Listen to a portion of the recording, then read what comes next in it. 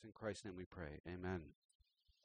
So this is our last sermon in the series, Why Church Matters. If you've been here for the last 4 weeks, this is the last sermon in this series. But we're finishing it off next week with this unique week where we're going to introduce our new community group leaders for the year, which Jen was just talking about, our pastoral council transitions, our addition of a deacon board, which we've needed to do, and our high school ministry, which is called Hot Takes, if I'm not mistaken. I did not pick that name. That was Sam back there and the kids that picked that. We'll also be getting some directional information about where we're headed with kingdom opportunities for the year, and we're going to do some prayer training. So Jen, you're going to be safe because we're going to do some prayer training in the service for Bryn Mawr Days, just to get ourselves ready, and we're going to talk about what that means and all that kind of stuff. So it's not necessarily going to be a sermon next week. Thank God you don't have to listen to me for another week, but we're going to do all that in the service. So I'm excited about that. Last week, though, you remember that we began with a challenge to commit to memory the Great Commission, right, in Matthew 28:18 through 20. Jesus' last command, our first concern, and I want to begin today again with reciting that together. But if I know that you've all been faithful, you all wrote it down on a card, you've got it, in your bathroom on the mirror or in your car on the dashboard or whatever. I know you're all memorizing these verses. So I want to begin today by reciting those together. So let's do this out loud. All right? 1, 2, 3. Then Jesus came to them and said, "All authority in heaven and on earth has been given to me. Therefore go and make disciples of all nations, baptizing them in the name of the Father and of the Son and of the Holy Spirit, and teaching them to obey everything I have commanded you, and surely I am with you always to the very end of the age." Amen. Right? Matthew 28:18 through 20. So, continue to do that. Get that into your brain. Commit that to memory, and I think God will bless you for that. We've seen in this series that church matters, firstly, because it represents Jesus. That was our first week. Secondly, that it's a community on mission. That was the second week. And it's also it's God's kingdom tool in this mission, right? That was the third week. And today I just want to say to you that if church matters, then 6-8 as a local church matters. And if 6-8 as a local church matters, you are 6-8. So you matter, right? All of us, every single individual in this room and everybody that's on vacation today, all matter, right? So let's begin today by looking at Acts chapter 16, verses 6 through 10. And I want you to just notice how God guided, the Holy Spirit guided Paul and his companions in their sort of evangelical church planting efforts as they're going about life. It says, starting in verse 6, Paul and his companions traveled throughout the region of Phrygia. Now, if anybody wants to argue how I say that, you certainly can. Send me the little audio thing about how you pronounce a word, because 2 of you did that from last week. And Galatia, having been kept by the Holy Spirit from preaching the word in province of Asia. By the way, I do appreciate that. It's not a bad thing. When they came to the border of Mysia, and I looked that up because I wasn't sure, they tried to enter Bithynia, but the Spirit of Jesus would not allow them to. So they passed by Mysia and went down to, I don't know, Troas, whatever you want. Let's just pick one, right? Troas, I'm going to say. During the night, Paul had a vision of a man of Macedonia, standing and begging him, "Come over to Macedonia and help us." And after Paul had seen the vision, he got ready at once to leave for Macedonia, concluding that God had called us to preach the gospel to them, right? It's a really cool and interesting passage. Now, I want to do a little story time with you, a little bit about my life and a little bit about us as a church. Go back with me like 15 years, right, into the past, into 2004, right? Think about what you were doing in 2004, right? Were you in school? Were you getting married? Were you just having your first kid? Were you starting a new career? Where were you living? And how did you get here today from there? right? What happened? What were the circumstances of your life that brought you to this room today, right? What led you here? And ask yourself the question, were they just circumstances, right? Or was it something else? Was something else deeper going on in your life? And are you here for a reason? Are you here for a purpose, right? That's the big question. In 2004, I was living on the island of Sumatra in Lampung, Indonesia. Annie, it's good to have you back. It's Annie, right? Yes, amen. We were praying for Annie because she was stuck in India, right? Amen. I'm glad to have you back. I don't even know you yet, but I'm glad to have you back. Anyway, but in 2004, I said that because Annie lived in Indonesia for a while, so she came to mind. Sorry, that is my ADHD. I apologize. But you know, I was on the island of Sumatra and in Lampung, Indonesia. And at the very end of that year, on December 26th, if you remember, some of you remember, the day after Christmas, there was the most devastating tsunami ever recorded in the history of mankind, I think, and that happened in northern Sumatra. Now, Lampung is at the southern end, so we felt the earthquake, but we didn't get the wave, right? And within 5 days, I was headed northwest to Aceh, which is the northern tip of Sumatra, and it was the center of the damage. It was incredible, and it was a place that a week earlier had been closed to Christians and closed to all foreigners due to Islamic extremism in the area. So a foreigner could go anywhere in Indonesia they like, you know, Bali or Sulawesi or any place, right? Before this week, but they couldn't go to Aceh. It was a closed province due to this stuff, right? It was dangerous, actually, for me as a foreigner to go there. But now, because of the tsunami, it was wide open. Everybody was flooding up there, right? And we spent our first few nights there kind of bouncing around, sleeping wherever we could, bouncing around on the ground in earthquakes, you know, as they continued in our sleeping bags and trying to figure out, you know, what we could do to help. And we began our journey by hiring some drivers, and we drove south, kind of assessing the damage along the coast, disregarding the warnings of military personnel along the way. They had these little posts, and they would say, you're not supposed to be out here. You're going to get kidnapped. And we'd go, whatever, you know, and I think there's a picture, maybe it's not up there yet, but you'll see a picture of my friend sitting there between two guards, and we would stop and talk to him and have fun. But anyway, I digress. But we prayed as we went along, right? We just prayed, and we were asking God for direction, and we felt very strongly after a while that south was not the region that we should go. But so we went north, just north of the city a little bit, and we finally settled on an area that we could begin to help rebuild. And we set up shop, and we began to bring in Indonesian Christian church planters to do the work alongside of us and all that stuff. And we got tools, and we shipped a backhoe, a brand new backhoe up from Jakarta to begin to dig out bodies and to clear the land of debris so that the Acehnese could get back to like a normal life, you know. And some Indonesian Christians from all across the country, a lot of them actually, you know, felt called at that moment by the Spirit of God to move their whole lives to Aceh. Right? Just to pick up everything and move to Aceh. Now that's the equivalent, you know, maybe of you moving from Philadelphia to LA or Philadelphia to Hawaii, and possibly in a heartbeat, like overnight, right? And with the possible, you might never return home. You might never get back to your hometown. You know, because they were so far away and travel was difficult for them and all that kind of stuff. It was a hostile place for them, right?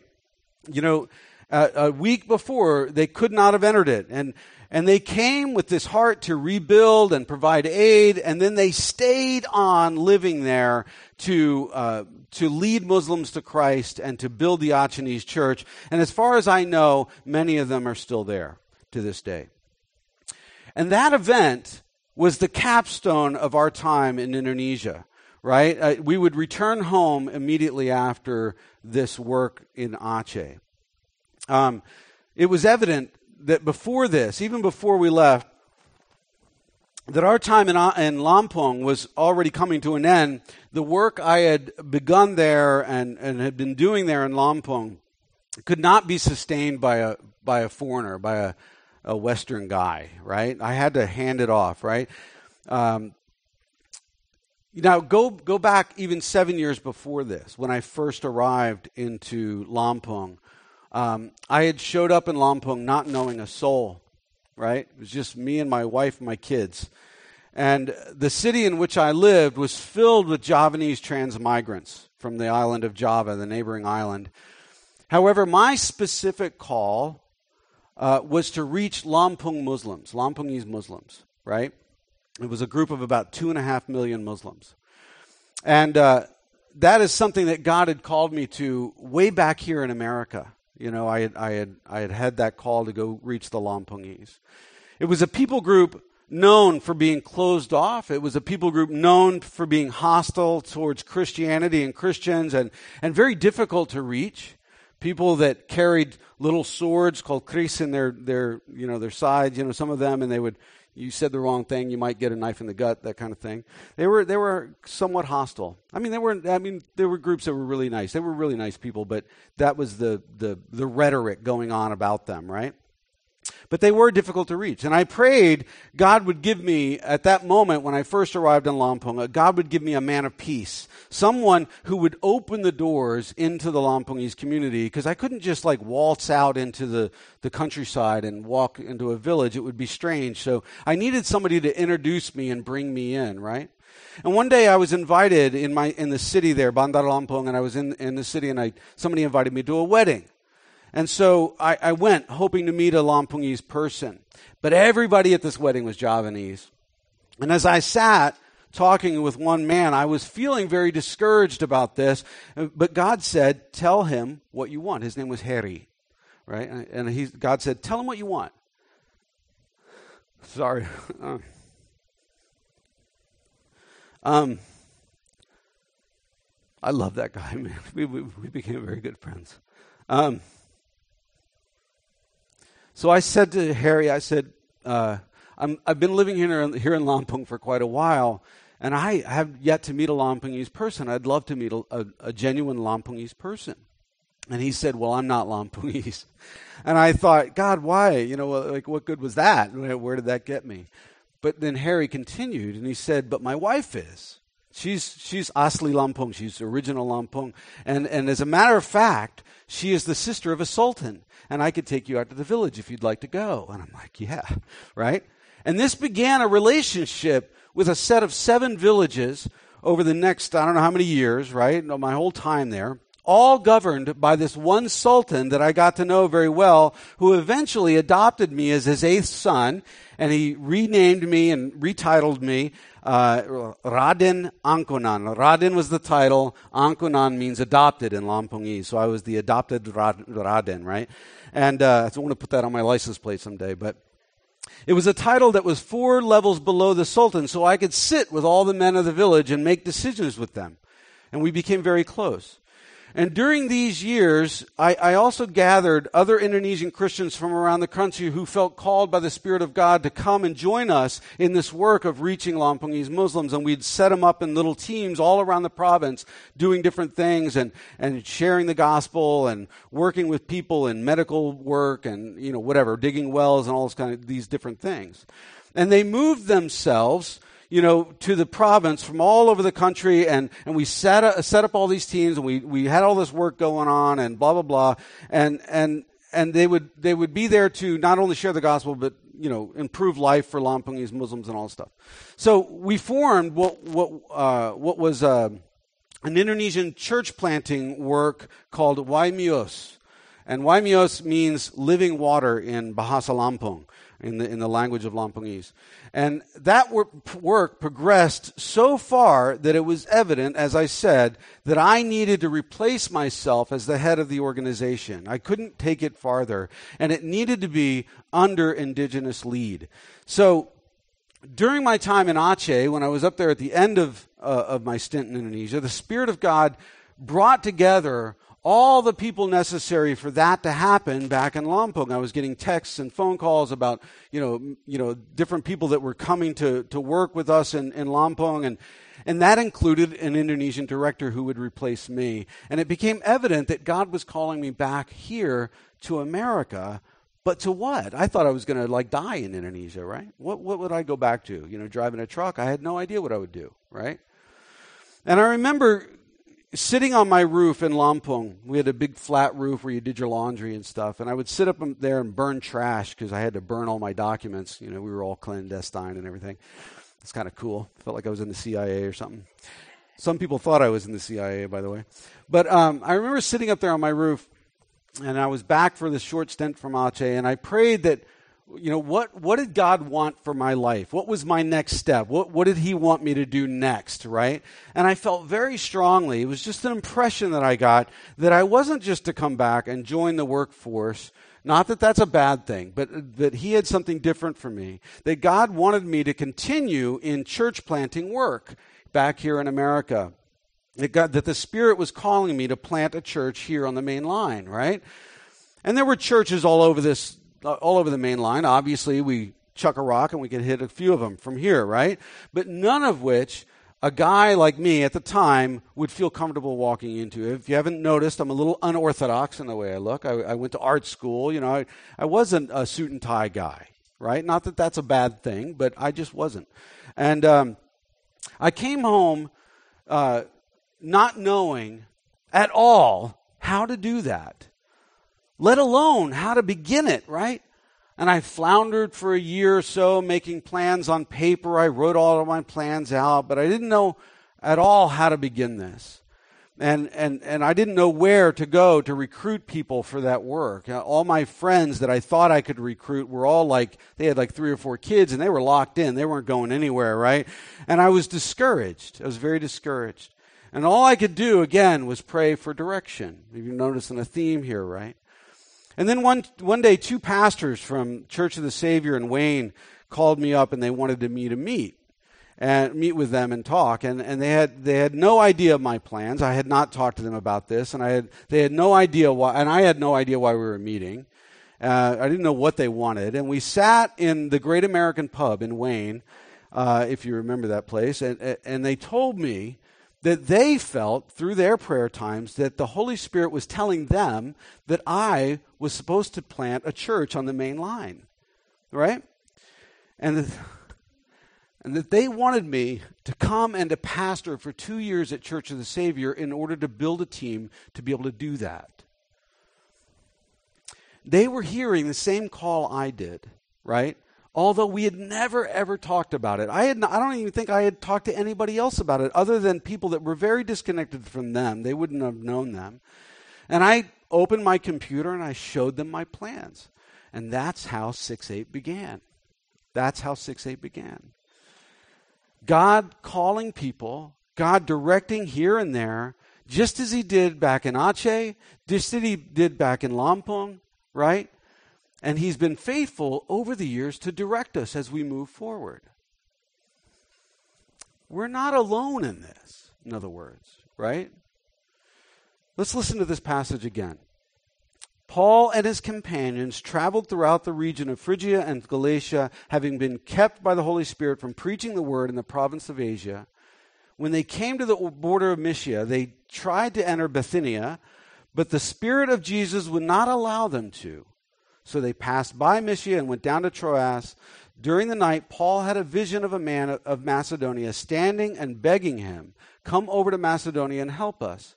And after Paul had seen the vision, we got ready at once to leave for Macedonia, concluding that God had called us to preach the gospel to them.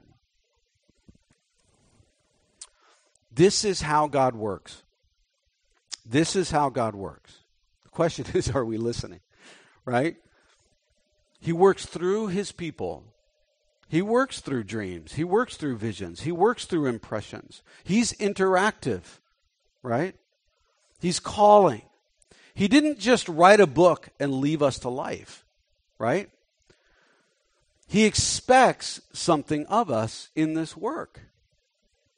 Even though we may not feel a specific call to a specific place or a specific people, he still expects us to be about this work. Now remember, Dallas Willard said, and this is something we have to remind ourselves of, that God's not against effort. It's not against me trying to work for his kingdom. He's only against earning, me trying to earn my place with him.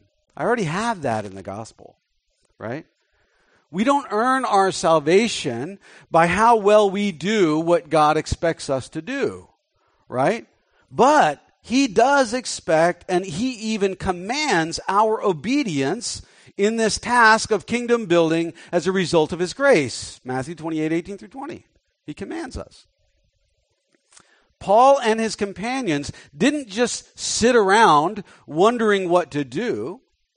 They knew the what. Go and make disciples of all nations, baptizing them in the name of the Father and of the Son and of the Holy Spirit, right? And teaching them to obey everything that I have commanded you.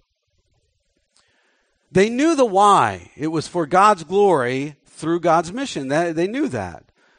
They knew that they were within God's will in doing so, doing all this work, and were assured of Christ being with them in it, as Christ promised, surely I'm with you always to the very end of the age. They knew all that. And sometimes they were called to a specific place and a specific people. And as we see, the Spirit of God is faithful to lead despite our confusion and despite our discouragement at times. Sometimes it's not so clear, right?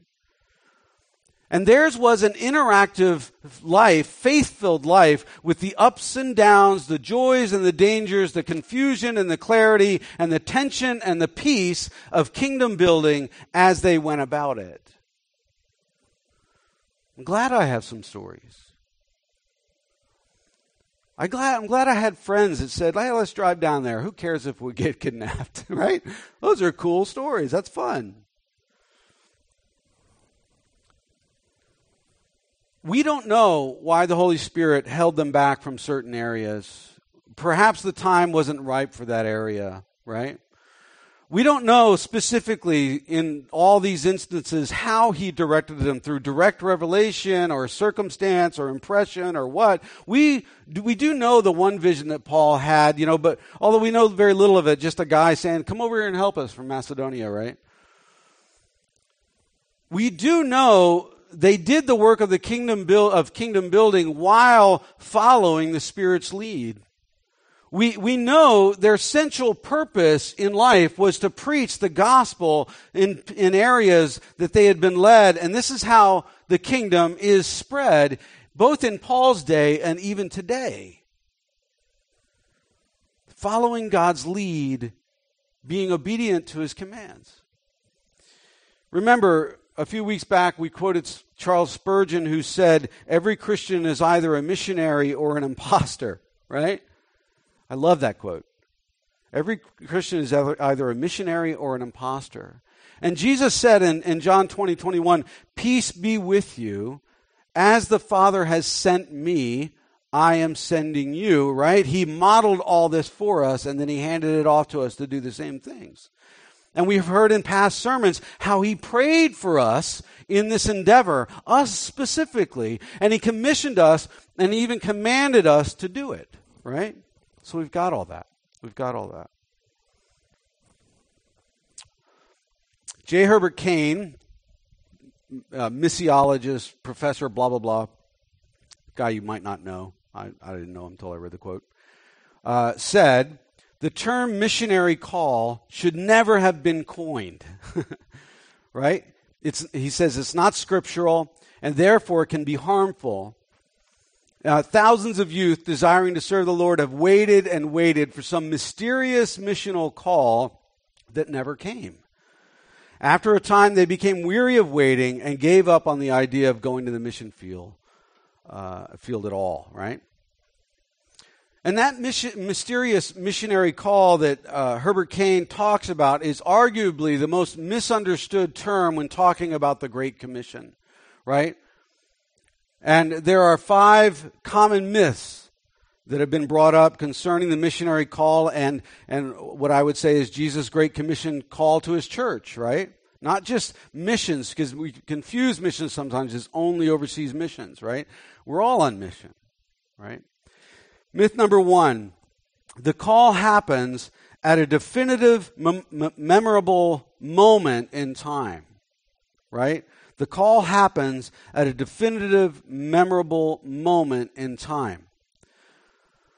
You know, some people can name the time and the place that they knew God was calling them to be a missionary. Maybe that does happen in some certain instances. For people like me, though, it was a variety of circumstances. It was exposure to cross-cultural ministry via short-term opportunities from my church. It was people in life who were passionate about God's heart for the peoples of the world, the nations of the world, and they exuded that passion to me. They led me in it and all that kind of stuff. Was it a very clear, decisive moment for me? No.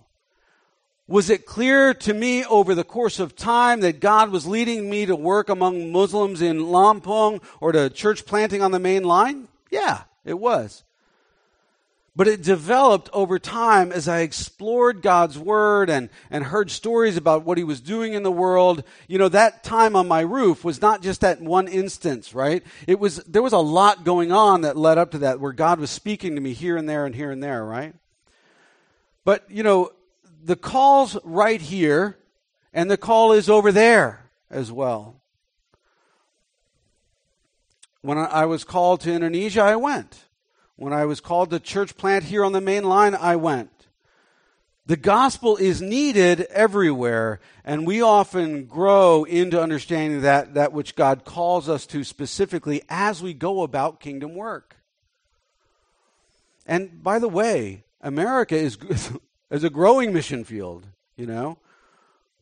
More and more people are not claiming Christ in America, right? So it is a growing mission field.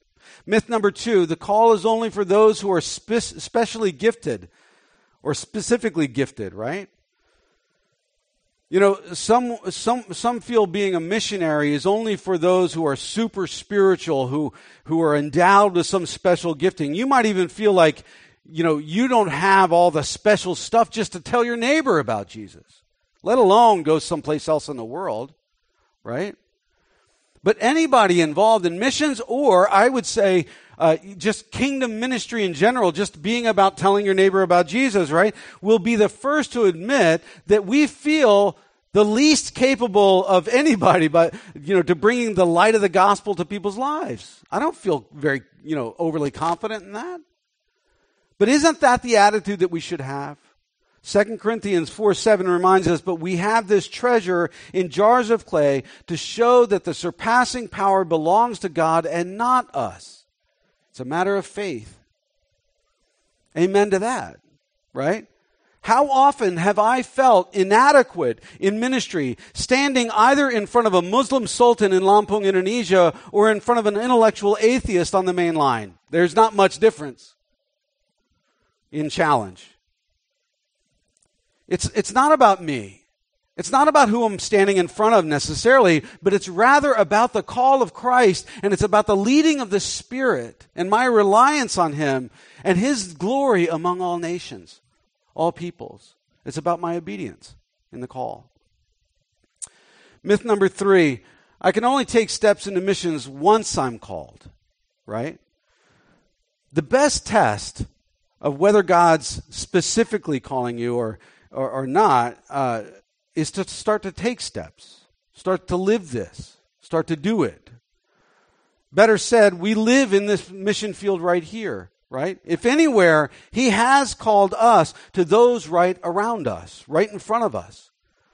A more specific call may come upon your life. Maybe not, I don't know. It may be a series of confirmations, you know, that it comes as opposed to a specific event. It may come, it may not, but we're still called to the people right around us. For instance, there was a young guy named Blaine who always had this heart for Japan. You know, I have certain friends that just have certain heart for certain places and certain kinds of people, like, you know, ethnic groups or whatever. And they don't understand where that really comes from. He didn't know where it came from, right? And he claims that it had always been there. And recently, he knew it was time to step out and start to explore what serving in Japan would look like, right? And it was a struggle at first, like, was God really calling him to this? After all, right, he never had like this feeling of a specific call, but he pushed forward and in taking those initial steps into what he was going to do. And he's now headed to Japan for a 3-month stint, under these career missionaries who are going to coach him, and he's looking towards long-term service. Is God really calling him there? But he's taken the steps to figure that out. God's call may or may not be that specific to you, but we're all called to be kingdom building with those people that are right around us. We are, right? Myth number 4. A missionary call is completely irrelevant to become a missionary, right? Now, maybe we could say cross-cultural missionary. Throughout Scripture, God moves people to, now this may sound like I'm contradicting myself, but I'm not. Throughout Scripture, God moves people to accomplish His purposes in the world, right? We see that over and over as we read the Scripture. The church only moves forward when God's working and God calls people to do great things for Him. William Carey, if you've never heard the quote, said, "Expect great things from God, attempt great things for God," right? That's true. And sometimes during that attempt, during your attempts to go out and do the work of God, God will give you a more specific call that He desires for you. Maybe. In Acts 13, the Holy Spirit specifically sets apart Saul and Barnabas for the work, it says, for the work which I have called them to, right? Notice how God didn't call the whole church, the entire church of Antioch to go, right? Scripture said that there were several teachers, there were several prophets gathered there at that church, but only these 2 were specifically called to go. The church instead sent and supported those 2 who were called, right? They got behind them. They did something about it. So the call of God confirms the moving of God, right? And if God's moving, He will be with those He calls to the very end of the age. We know that. Myth number 5. The Great Commission only applies to those whom God has called. The Great Commission of Matthew 28:18 through 20 applies to everyone. I've said that over and over again, and I'll keep saying it, right? It applies to all believers in the world. Anybody who's a Christ follower, it applies to them. We're not all called to go cross-culturally to some foreign place necessarily, but we are called to be involved in making disciples of all nations at some level. Now, locally, that means, crossing the street, crossing the office, crossing the coffee shop to share the love of Jesus with somebody that needs it, right? It means engaging in our kingdom opportunities as a church. Like Bryn Mawr Day that's coming up on September 7th. We just had an outdoor movie night with Saba in Normandy Park last night. These are opportunities for us to get around people and share Jesus, both in word and deed with them, right? It means actually viewing our neighbors and coworkers and family and friends as those who do need Jesus. There's nothing arrogant about that. It means praying for them, both, privately and then also praying for them openly and engaging them with the message of Christ. Globally, that means, praying and supporting those who go. We just had our prayer meeting for the nations this morning. We do that twice a month in this room off to the side at 8:30 before church starts, right? And we pray for and we support those who go. As we've committed as a church ourselves to work in Syria, Lebanon, and Morocco. And we've also worked in sending other missionaries out. We've also worked in Indonesia at different times. Some of those might become more ongoing efforts, but right now our ongoing efforts are Syria, Lebanon, and Morocco. Now, not going does not mean not doing, right? God's mission is bigger than just going overseas.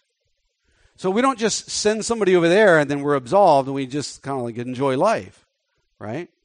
Each one of us has a sphere of influence in which God has placed us in. We have relationships. In some cases, we're the only light that people see. It's a pretty dark world out there if you haven't noticed. And sometimes we're the only light that people see.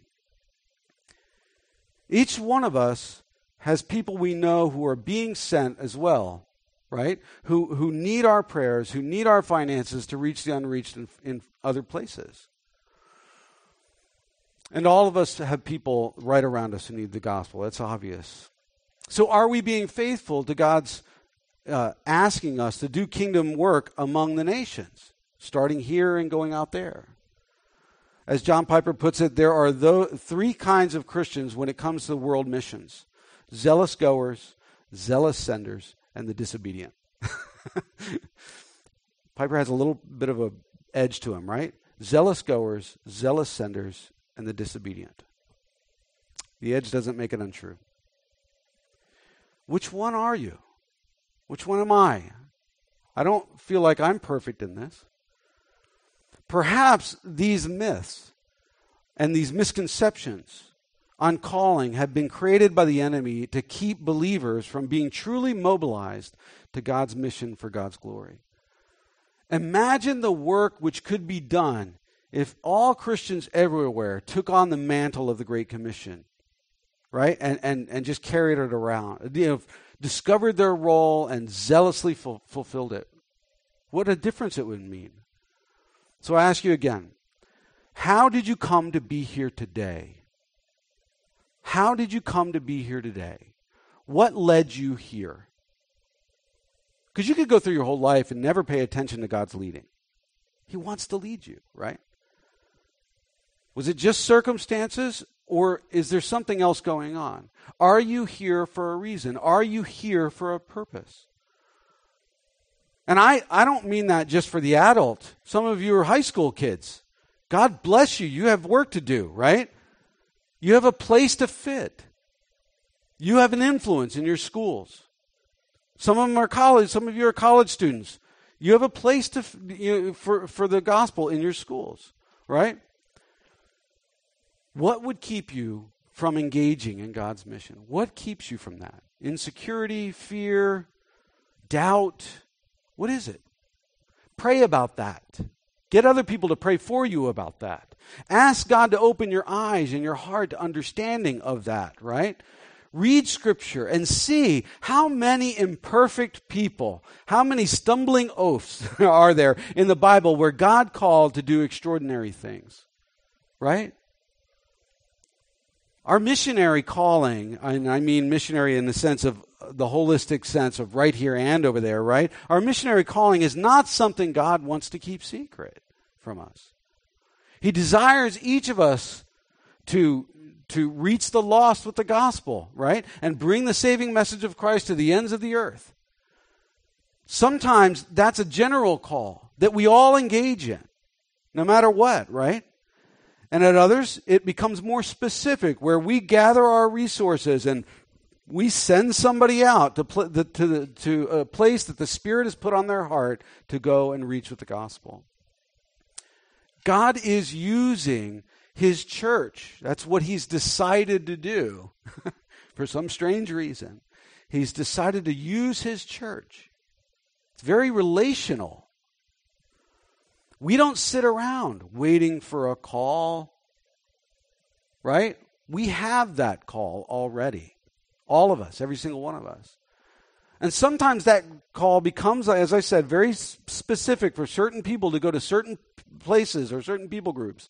But specific or not, God will direct and lead us in our efforts. He always does.